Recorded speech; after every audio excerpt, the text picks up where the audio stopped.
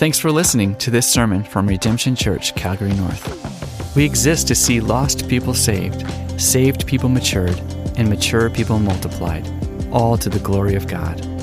For more information, visit us online at redemption.ca. If you are with us from week to week, you'll know that we are in the book of Genesis, and we are studying Genesis 25 this morning. And as we go through the book, we seen last week just God's providence, how he's just over every detail. And we've seen that last week, even in the little things of life. And sometimes in the big things of life, like choosing wife, for example. He's overseeing those things. And then we've seen the other side of that. What's our human responsibility in that? That was kind of what we looked at last Sunday. And now this Sunday, a similar theme. We're going to be looking at regards to salvation. What is our part and what is God's part? And as we study the text, we're going to see like all glory to God. It is by his grace that we are saved. Grace is undeserved favor. There's not one person here who deserves salvation. Now, when I say that, I also acknowledge the fact that in our culture, that may rub you the wrong way, right? We kind of live in an entitled kind of society, right? Like, whether I'm qualified or not, I should have got that promotion. You know, I sat in this desk longer than anyone else has sat in this desk, in this office. I deserve the promotion. I mean, even though you come in late all the time and your work isn't great, I still deserve it, right? Students, like I deserve an A on my paper. I mean, even though I did it from 1 a.m. to 3 p.m. the night before, I still deserve an A, right? I got the paper in. Why are you not giving me an A? We have this idea of entitlement, right? And I think that sometimes that carries over into our spiritual lives as well. There are a lot of people, if you were to ask them this morning, they would say, yeah, I'm going to heaven, if there is such a place, right? They haven't really thought a whole lot about it. They're walking in rebellion against God, and yet they think they will spend eternity with God. How does that work? Well, what happens, is that when we think that way, what we're doing is we're taking God off the throne and putting him down at our level, and we're putting ourselves up on the throne. That's what entitlement does in our thinking. It twists the scripture, it twists what God's word says. There really is, this mentality out there, as long as I'm a better person than Stalin or Hitler, I deserve heaven, right? There's a lot of people who think that, well, I'm basically a good person. No, nobody basically is a good person here. The scripture tells us that we have all sinned and fallen short of the glory of God. And that what we deserve is condemnation. What we deserve is to pay for our sins for the rest of eternity. Thanks you, brother. But God's grace saves. And that's what I want us to look at this morning. And before we do, let me just pray for us one more time before we look into God's word. Lord God, we do thank you for your grace, for your mercy towards us. God, I pray that as we look at this passage this morning that we would embrace what your truth says. Some of the things that we're going to be looking at this morning are hard to understand. Some of the things that we'll talk about today are maybe foreign to what we believe or have thought previous. But God, I'm praying that your word would have its way in our lives. God, we want to fully submit to your word in our lives. And so if there are some things that we maybe are having difficulty understanding, God, would you help us to just continue to lean in and trust your Holy Spirit to help us in those areas. And I pray, Lord, by the time we leave here, we would all better understand grace, and that, Lord, we would worship you accordingly. It's your name we pray. Amen. All right, so we're going to be looking at Genesis 25. And apparently there was a Bible rapture over the week. And so there was like one Bible available.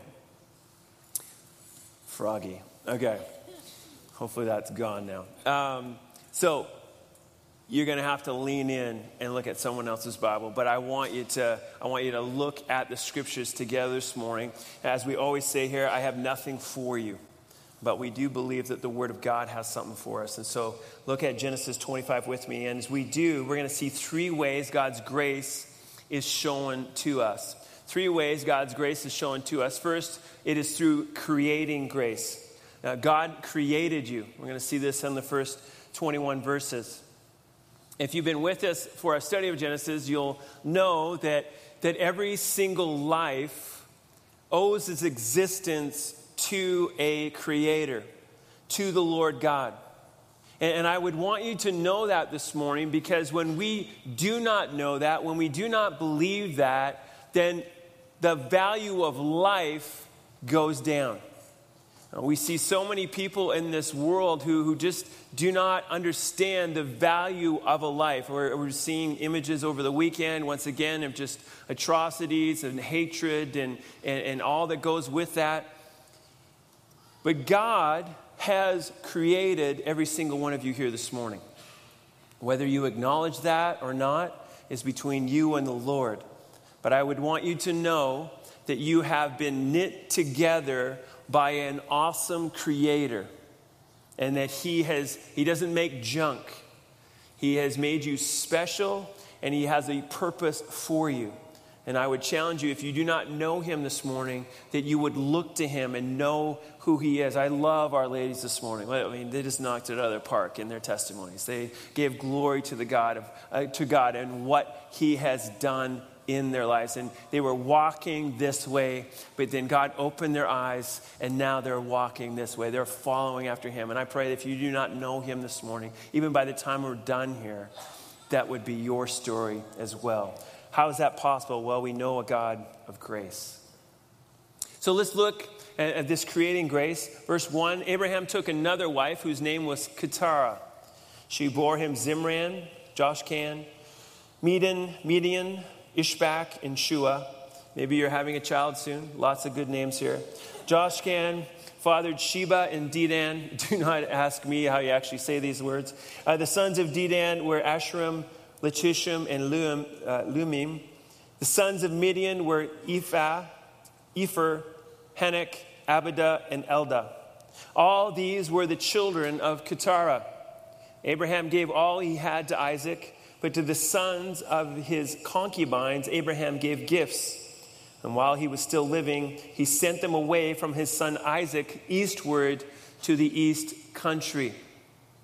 Just as God had prophesied to Abraham, he is becoming the father of all nations, of many nations. Genesis 17:4, it says, "Behold, my covenant is with you, and you shall be the father of a multitude of nations." Now, sometimes we look at these genealogies and are like, okay, flip, right? But these genealogies show us that God is sovereign. He's over all peoples. It's not just the people who call upon him. He's over all peoples. And what's interesting about these names is that they show up again later in Isaiah 60. And as you look at Isaiah 60, it's talking about the glory of the Lord coming upon the earth. And as you get to verse 6, you hear that there's going to be there's 3 of these names mentioned, and they're going to come from the east, and they're going to bring gold and frankincense. Matthew 2:11. So these who are now being sent away, God is going to use those people at one point to bring worship to him. I love that. I love that. Now, what we've been seeing as we've been going through the book of Genesis is that any time that the people are moving eastward, it means away from the presence of God. And so these are being sent away from the promises of God, and knowing that the promises of God are going to come through Isaac. And in the same way that Ishmael had been sent away so that he was not a threat to those promises coming true, so it is now with these sons. They are sent away. And he takes care of him in the same way as Ishmael. He sends gifts with them, and then he does all this before he passes away. But then he does die. Verse 7, these are the days of the years of Abraham's life, 175 years. I mean, you just get tired just thinking about that, right? Now, life obviously was a little different back then, and there's probably a lot of things we could talk about with that, but for the sake of time this morning, we just want to recognize a couple of things about his life. Number one, Abraham was not omniscient. He's not all-knowing. Last week, when he's around 140, he's like, hey, I'm about to go, right? I'm about to die. And so, hey, find a girl for my son. Find a wife for my son. And so they'd done that 35 years earlier. But he still had 35 more years on this earth. He has all these other sons. And then it says that he breathed his last. Verse 8. Abraham breathed his last and died in a good old age, an old man and full of years, and was gathered to his people. He followed the Lord for 100 years. He had been called by the Lord at the age of 75, and he'd followed him all those years. And then he dies a happy life. That's how we would put it today. He died in a good state. Hamilton puts it like this. This obituary notice about Abraham draws attention to the fact that Abraham died not only at an elderly age, but in a frame of mind filled with inner shalom and satisfaction. That is the thrust of the phrase, full of days or contented. God blessed Abraham with a full life and a blessed life. And as we had went through it, we've seen his life no different than yours and mine. Ups and downs. As he followed the Lord, sometimes he didn't do so well, and sometimes he did really well. But he was a child of God, someone who followed after him in faith. So as we close the chapter on Abraham, Moses wants to just kind of wrap up the picture with Ishmael as well. So first they bury Abraham, verse 9. Isaac and Ishmael, his sons, buried him in the cave of Machpelah, in the field of Ephron, the son of Zohar the Hittite, east of Mamre, the field that Abraham purchased from the Hittites. There Abraham was buried with Sarah, his wife. Now again, a couple of chapters ago, we've seen at the death of Sarah, there's like, okay, well, where am I going to bury her? Normally you would go back home to where you were from, but he knows that God has promised them this land. And so he barters for this land. He gets this land. And now 38 years later, he too now is buried with his wife, Sarah. After the death of Abraham, God blessed Isaac, his son, and Isaac settled at Beer Lahai Roi.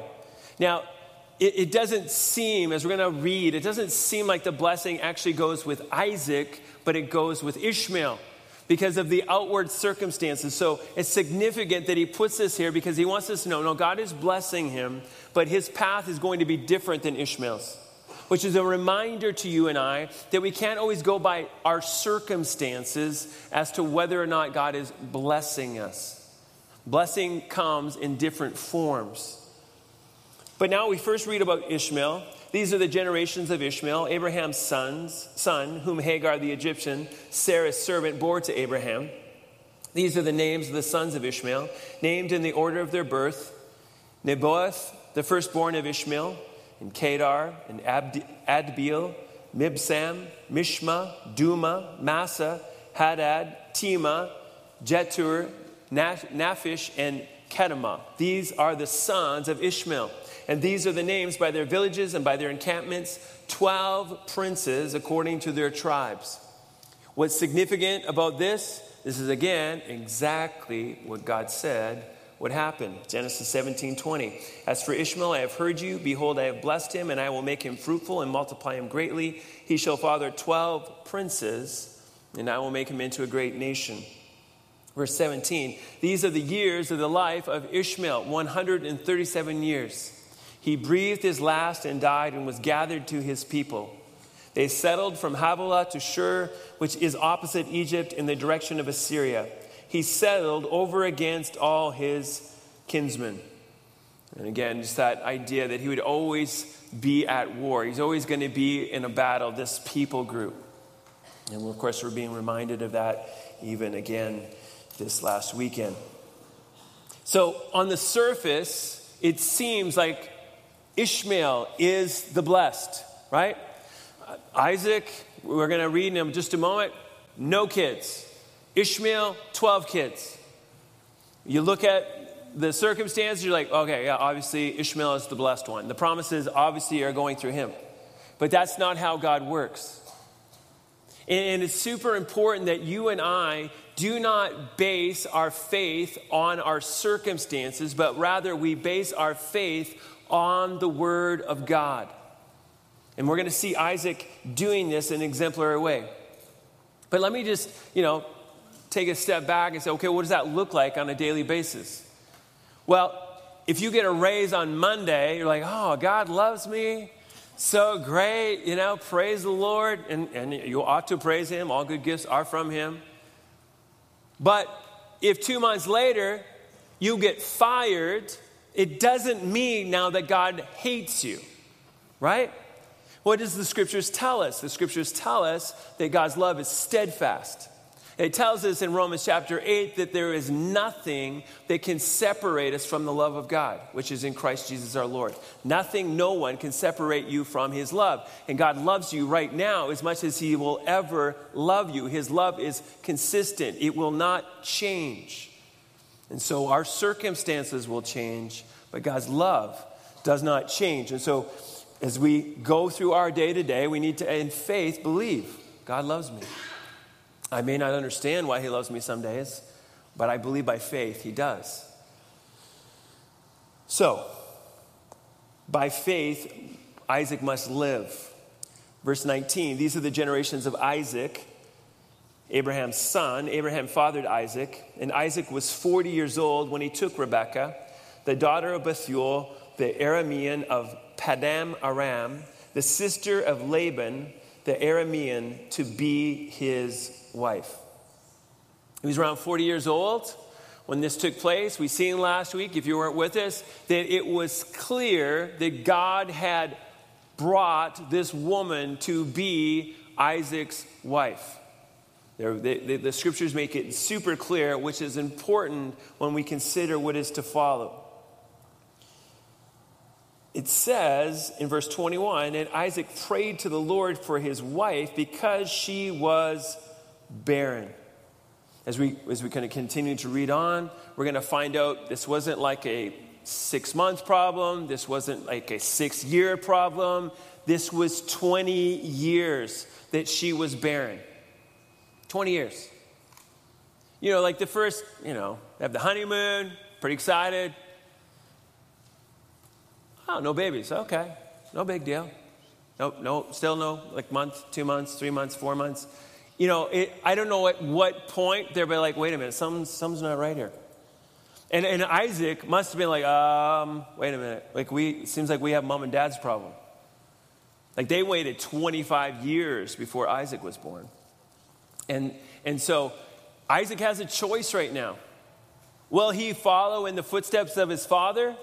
Well, we're going to see some of the things he does the same as dad.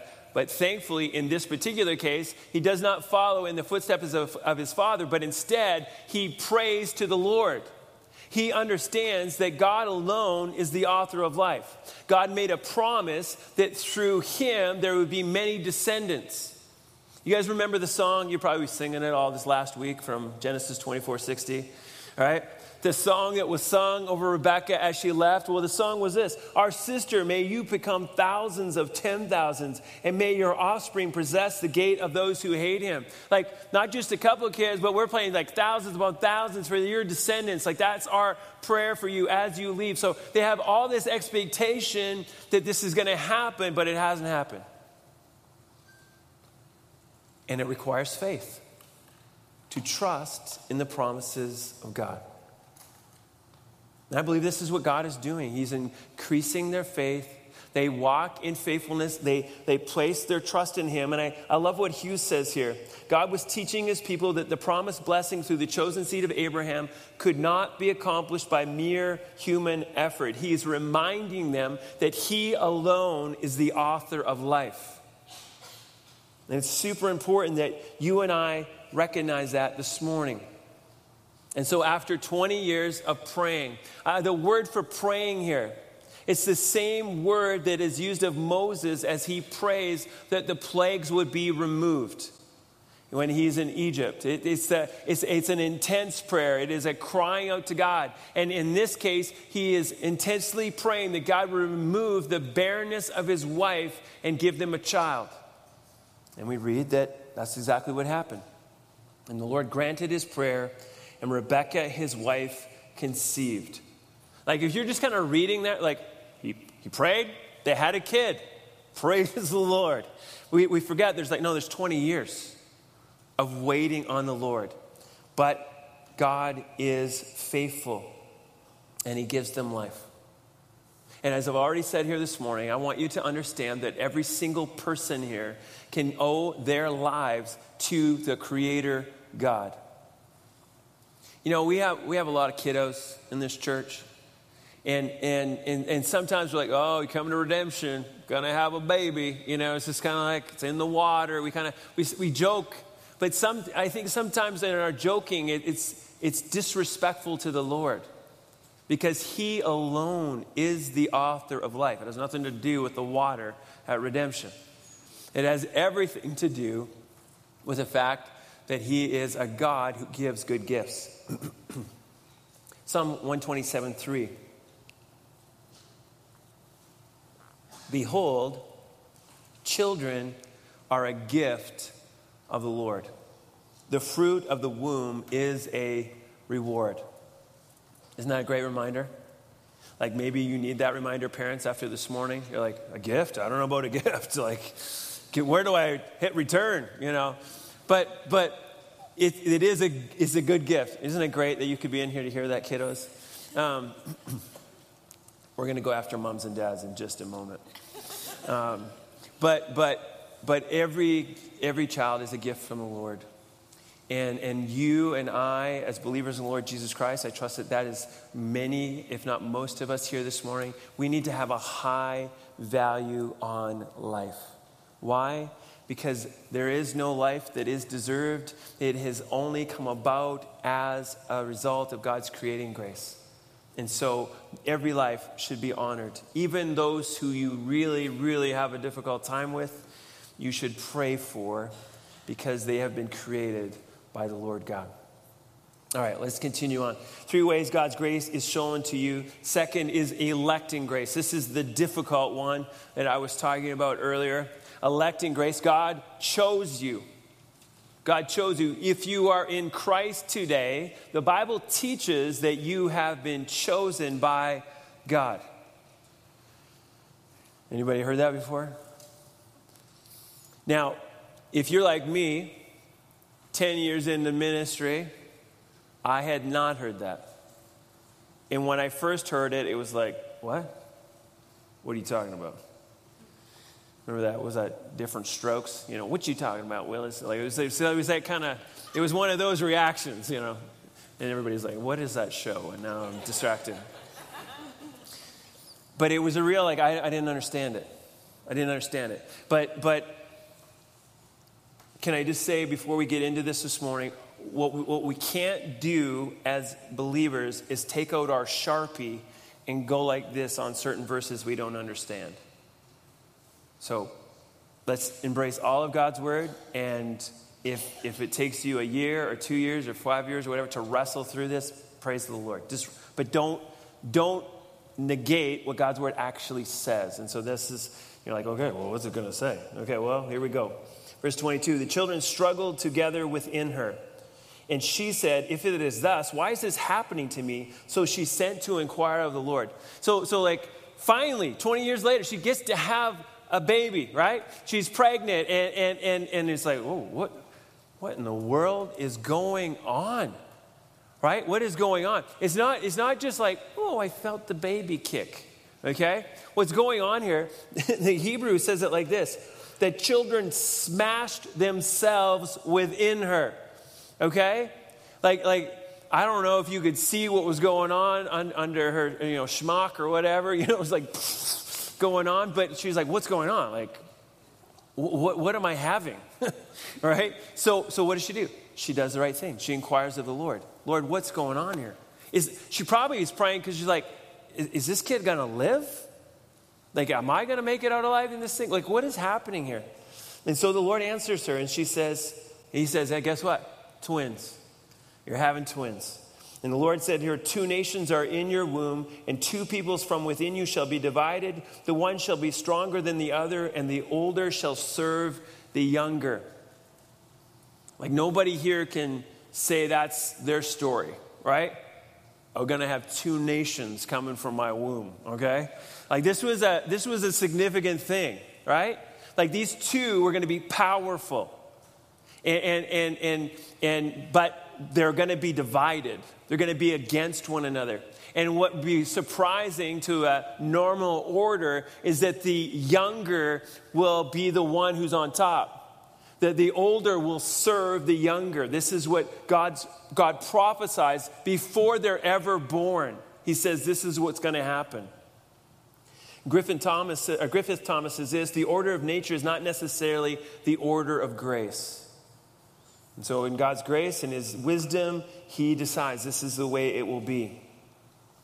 So these kids are wrestling in the womb and they continue on right through the delivery. We see this in verse 24. When her days to give birth were completed, behold, there were twins in her womb, just as the Lord had said. The first came out, all his body like a hairy cloak. So they called his name Esau.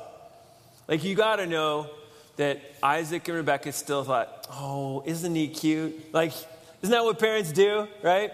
And then maybe like a month later, you look at your baby pictures like, okay, he wasn't really cute. You know, it's like, but we love him, you know. It's like something that God does, you know what I mean? He just gives you this automatic love for him. Now, what's interesting about his name is that Esau, it captures the sound in the description hairy, not like Harry, but like Hairy, right? Hairy, right? That's, you know, so, hey, Harry, right? Esau, Harry. And then the name that they become, the people group, Edomites, means red. So he's got this redhead, hairy kid coming up. And what's interesting is that guess where they settle as a people group later? In a place with red soil. And so they are known as the Edomites. It would have been interesting for the people that originally heard this, Moses' crew, when they first read this, were like, oh yeah, we know the Edomites. That's interesting, right? That the whole thing, red thing, has been traced right through from birth. Then, the other kid, Jacob, he's holding on to his heel, right? Afterward, his brother came out with his hand holding Esau's heel, so his name was called Jacob. Isaac was 60 years old when she bore them. Okay? I mean, what a picture of that. I mean, you know, imagine doing that delivery, right? And this kid is holding on to the heel of his brother as they're being delivered. And guess what his name means? Well, it has a whole lot to do with heel. Ross, the name probably means may God protect, referring to the protection of a rear guard, someone who follows at the heels to protect. But as with Esau, Jacob's name would take on a different connotation later in his life as his deceptive nature became clearer. Because he tripped up his brother twice, his name would have the sense of heel grabber or deceiver. And that's exactly what we see of Jacob as he lives out his life. He has this lying issue. He has this deception issue in his life. He trips up those around him. But all of these things were known about these kids before they were born. Before they were born. And these events that happen at the birth foreshadow this continual wrestling that's going to happen between the two throughout the generations to come. Now, I want you to flip over to Romans chapter 9 because it gives a commentary on what we've just read. Romans chapter 9, 10 to 13. To set up the context, in Romans 9, 1 through 9, the Jews are saying, like, listen, if you are born of Abraham, then you're a child of God. It's just like, it's your natural right. If you're born of Abraham, you're a child of God. And Paul's like, well, wait a minute. Guess who else was born of Abraham? Ishmael. He was not chosen of God. Instead, it was Isaac. To which they would probably reply, well, of course. I mean, that was with Hagar. It wasn't with Sarah. It was a different wife. And so now his illustration is, okay, you want to see that God chooses? Let me show you this. Same mom, same dad, same womb, One is chosen, the other is not. Verse 10 of Romans 9.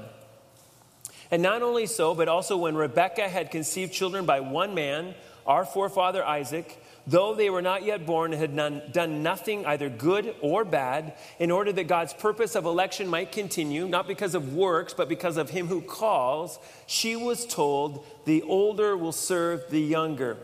As there is written, Jacob I loved, but Esau I hated.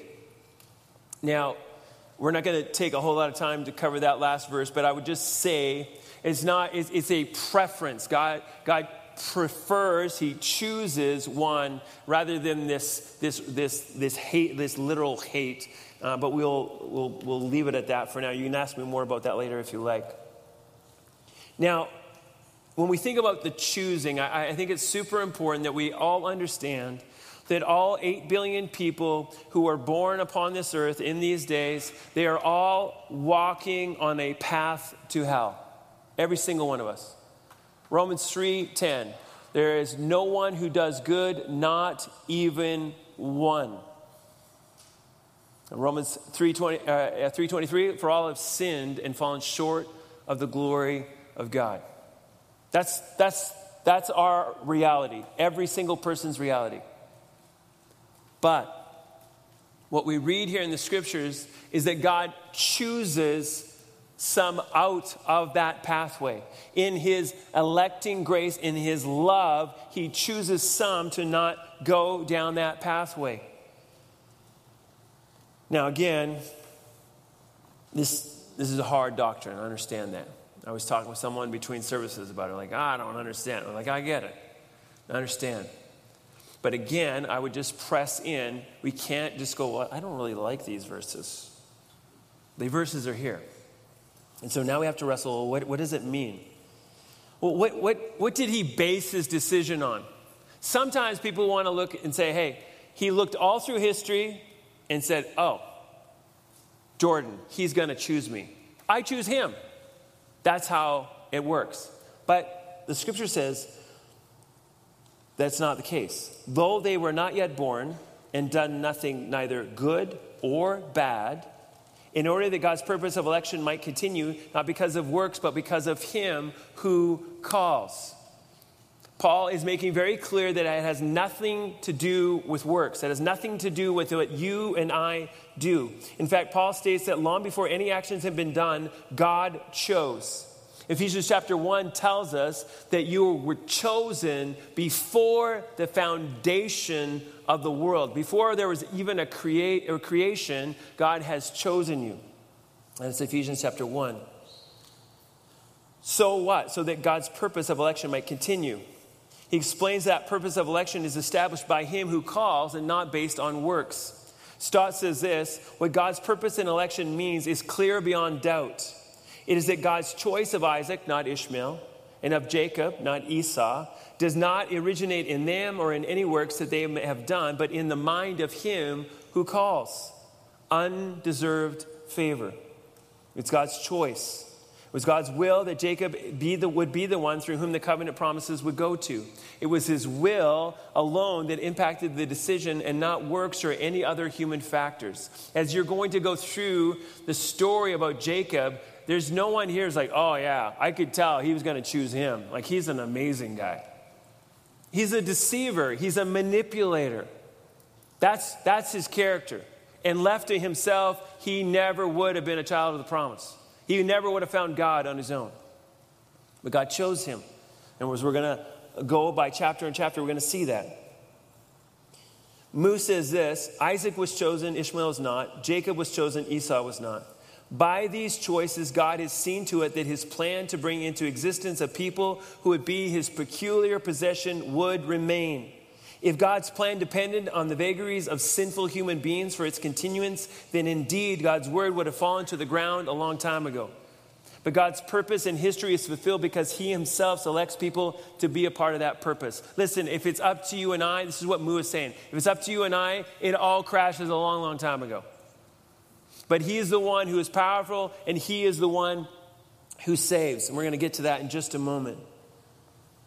God is the one who chooses who the children of God will be. He chose Isaac. He had chosen Abraham. He chose Jacob. And I pray this morning you could say, and he chose me. He chose me. I don't know why he did it, but praise God he did. Like that should be the response of you understanding this doctrine. It should be not be like, of course he chose me. I mean, I'm God's gift to the church. I mean, it's obvious, right? Like it's so ironic that people who understand this doctrine well, they oftentimes come off as the most arrogant people of all. What it ought to be, not that whatsoever. It should be like, we're on our faces before the Lord. Like, I know me. I wouldn't have chosen me. But you chose me. And I love you, God. And I want to serve you for the rest of my life. This should be our reaction to this difficult doctrine. Spurgeon says this, I believe the doctrine of election because I am quite certain that if God had not chosen me, I should have never chosen him. And I am sure he chose me before I was born, or else he never would have chosen me afterwards. And he must have elected me for the reasons unknown to me, for I never could find any reason in myself why he should have looked on me with special love. Like, is this a beautiful thing? God has chosen you. This is God's electing grace. We've heard of 2 testimonies this morning of God's electing grace. Like as you hear those testimonies, it wasn't like the girls were like, wow, so I got it all figured out and now I'm following the Lord. It's just like, no, God just he went after them and got them. Right? Like that's the story, right? Isn't that what you hear? It's like, I'm going this way and all of a sudden it's just boom, right? They cry out to God, God saves them. And that's his last grace we see here. God's redeeming grace. God saves you. Redeeming grace, God saves you. Verse 27, when the boys grew up, Esau was a skillful hunter. We go straight from birth to manhood. A man of the field, while Jacob was a quiet man, dwelling in tents. If we think about these lads in our today vernacular, we got a blue-collar guy and we got a white-collar guy, right? The blue-collar guy, he's the man of the field. He's got the membership at Bass Pro, right? He's got all the best guns and, bows and fishing rods. I mean, this is that guy, right? Takes a shower once a week, whether he needs to or not, right? Harry the Red, all right? That's what his buddies called him. And then you got Jacob. And he's like, well, he's not Esau. He's a quiet man, dwelling in tents. Okay, what does that mean? That's what I want to know. He's like playing the Xbox and back home? Like, what's going on here? Well, Kidner gives us a helpful definition that to be quiet is to be level-headed. It was a quality that made Jacob at his best toughly dependable and at his worst a formidably cool opponent. Jacob was civilized, conventional, and controlled. Esau is like, that kind of guy. Like, just controlled by his emotions, by his desires. Jacob, cool, calculated, sometimes not in a good way, as we're about to see. Isaac loved Esau because he ate of his game, but Rebekah loved Jacob. Parenting fail, okay? This isn't good. Like moms and dads, you don't get together like, which kids are you going to love? I don't know. Who gets this one? I don't know. Let's just draw straws. Like that's not how it works, right? Isn't that good, kids, right? Mom and dad love you equally. That's what good parenting is, right? Every child is to be loved equally by mom and dad. But what we got going on here, Isaac, why does he love him? Because he brings in the stakes, right? That's conditional love. That's not great. That's not good, right? So do not be taking parenting tips from these guys. We're just like, this is just what happens, okay? Rebekah, she loves Jacob. Her, at least, is a little more understandable. She prefers him because it says that God prefers him. He was chosen, and so we see there's this protective side of Rebekah. We're going to see it in chapters to come where she's like, I got to make sure that God's promises to him are fulfilled. Still, though, she should have loved Esau as well, okay? So she's not out of the woods on that either. So we continue on. Once when Jacob was cooking stew, Esau came in from the field and he was exhausted. All right?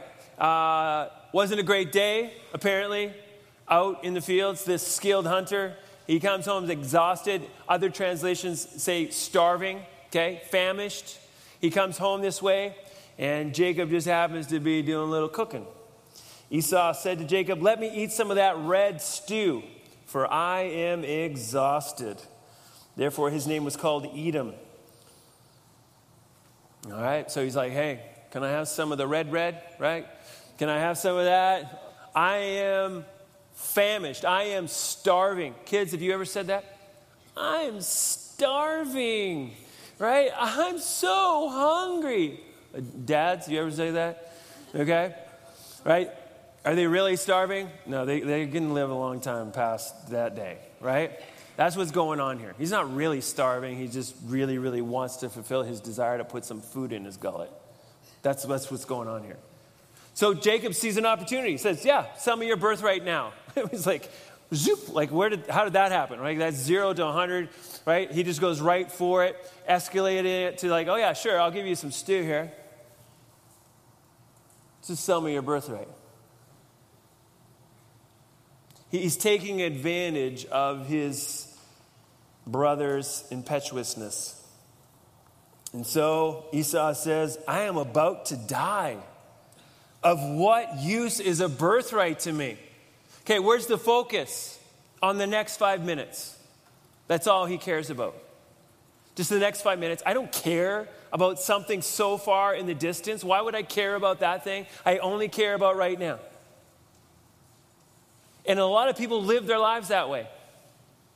They only care about fulfilling their desires they have right now. I want to have fun. I want to do what I want to do. I don't want to think about death or eternity or anything like that. Maybe on the last week when I'm alive, I'll consider those things to kind of figure out an exit plan. But I'm going to live for myself. Esau is representative of all kinds of people that way.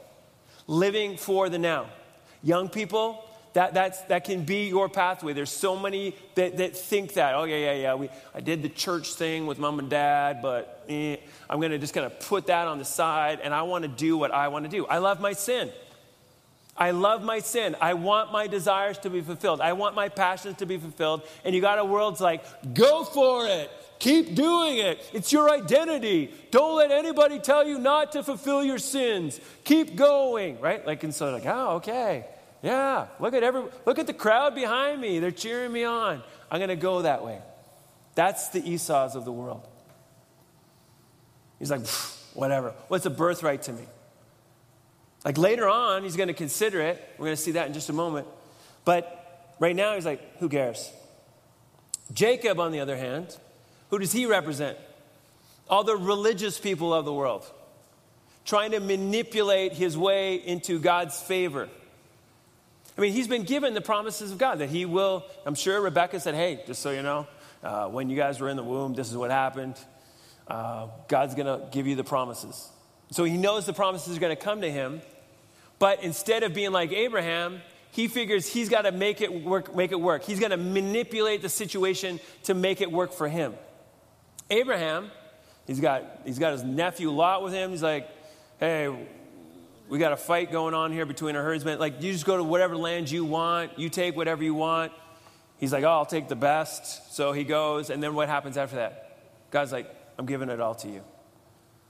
But this isn't Jacob. Jacob's like, I gotta work my way in. I gotta manipulate my situation. And so many people are religious in this world, thinking that if I just check off all the boxes, then I'll get life to come. And even in this life, God will bless me. I just gotta, do what he says. Bob told me he went to church for a while, and his parenting was just so much better. My kids are brats. I want better parenting. I guess I'll go to church, right? And, hopefully it works out for my parenting. But there's no, giving your life over to the Lord, no repentance of sin, just adding religion, trying to manipulate the situation for your good. So this is the two groups. Back to the story, verse 33. Jacob said, "Swear to me now." Tell me right now for sure that you're going to give me the birthright. So he swore to him and sold his birthright to Jacob. Then Jacob gave Esau bread and lentil stew, and he ate and drank and rose and went his way. The picture here is like he just gulped all the food down, and then he despised his birthright. He despised his birthright. He thought it was worthless. And so it is with so many people ingrained in the things of this world. They despise God's grace. They despise the future to come. And I'm just going to, because of the sake of time, I'm just going to have you look up Hebrews 12, 15 to 17. Hebrews 12, 15 to 17. There's a commentary on these passages, but here's what it says. I'm just going to give you the big picture of it. So many people forfeit God's grace because they go after their sexual immorality, because they go after their bitterness in life, and they do not repent of that, but instead miss out on all that God has for them. And he says in verse 17, for you that afterwards when he desired, so this is talking about Esau, afterward when he desired to inherit the blessing, he was rejected, for he had no place to repent, though he sought it with tears. And here's the warning to us this morning. Once you reject Christ, once you go on your way, you should not assume that you're going to be able to change that. For Esau, when he gave up the birthright, he couldn't get it back again. When Isaac, we're going to see in the chapters to come, when Isaac places his blessing on Jacob, there is no more hope for Esau. Even though he weeps and cries, like, please, Lord, please, give me a blessing. He's like, I've already given the blessing away. And so it is this morning. If you've never placed your hope and trust in Christ, I just want to say to you this morning, stop running from God. Stop rebelling and turn your life over to him. He loves you. He cares for you. And he desires that you would walk in his ways. Don't assume you have a month from now. Don't assume you have a year from now, 10 years from now. If your heart is soft towards him now, repent now. Because you do not know if your heart might be hardened later. And so to conclude this morning, if you're in Christ today, praise the Lord. Praise him for his creating grace. Praise him for his electing grace. Praise him for his saving grace. If you've never placed your hope and trust in him, then I would just say this morning. Maybe you're like, well, I don't know. Am I chosen? I don't know if I'm chosen. You'll know if you're chosen if you say, Lord, I repent. Then guess what? You're chosen. That's not up for you to figure out right now. You just hear the gospel, and he says that whoever believes in him should not perish, but have everlasting life. And you believe and walk in his ways. And then we're like, yep, chosen. Right? And as you and I, as believers go out, we're not like looking on people's foreheads. Does it say chosen? Does it say chosen? No, we just proclaim the gospel. Right? And when we kind of jerk the wheel with our theologies one way or the other, that's when we get all messed up. Okay? God loves you. I hope you hear that this morning. He has given you undeserved favor. And I pray that you would respond to that. Lord, we love you. We thank you so much for your word today. You are good. You are faithful. Lord, we think of the words of Christ. He says, for what does it profit a man to gain the whole world and forfeit his soul? For what can a man give in return for his soul? God, I pray that there's anyone here who has never given their life to Christ. God, today, would you open their eyes? Help them to see how much you love them, how you've made a way that they may be reconciled to you, that, Lord, you've paid the price for their sins if they would just put their faith and trust in you. God, for those of us who are your children, God, I pray that we would live lives of humility, that we would be worshipers of you each and every day, that we would continually be in awe of the fact that, Lord, you have created us, that you have chosen us, and, Lord, that you have saved us. All glory to your name. It's in Jesus' name we pray. Amen. Let's stand and sing Amazing Grace. Thanks for listening to this sermon from Redemption Church, Calgary North. We exist to see lost people saved, saved people matured, and mature people multiplied, all to the glory of God. For more information, visit us online at redemption.ca.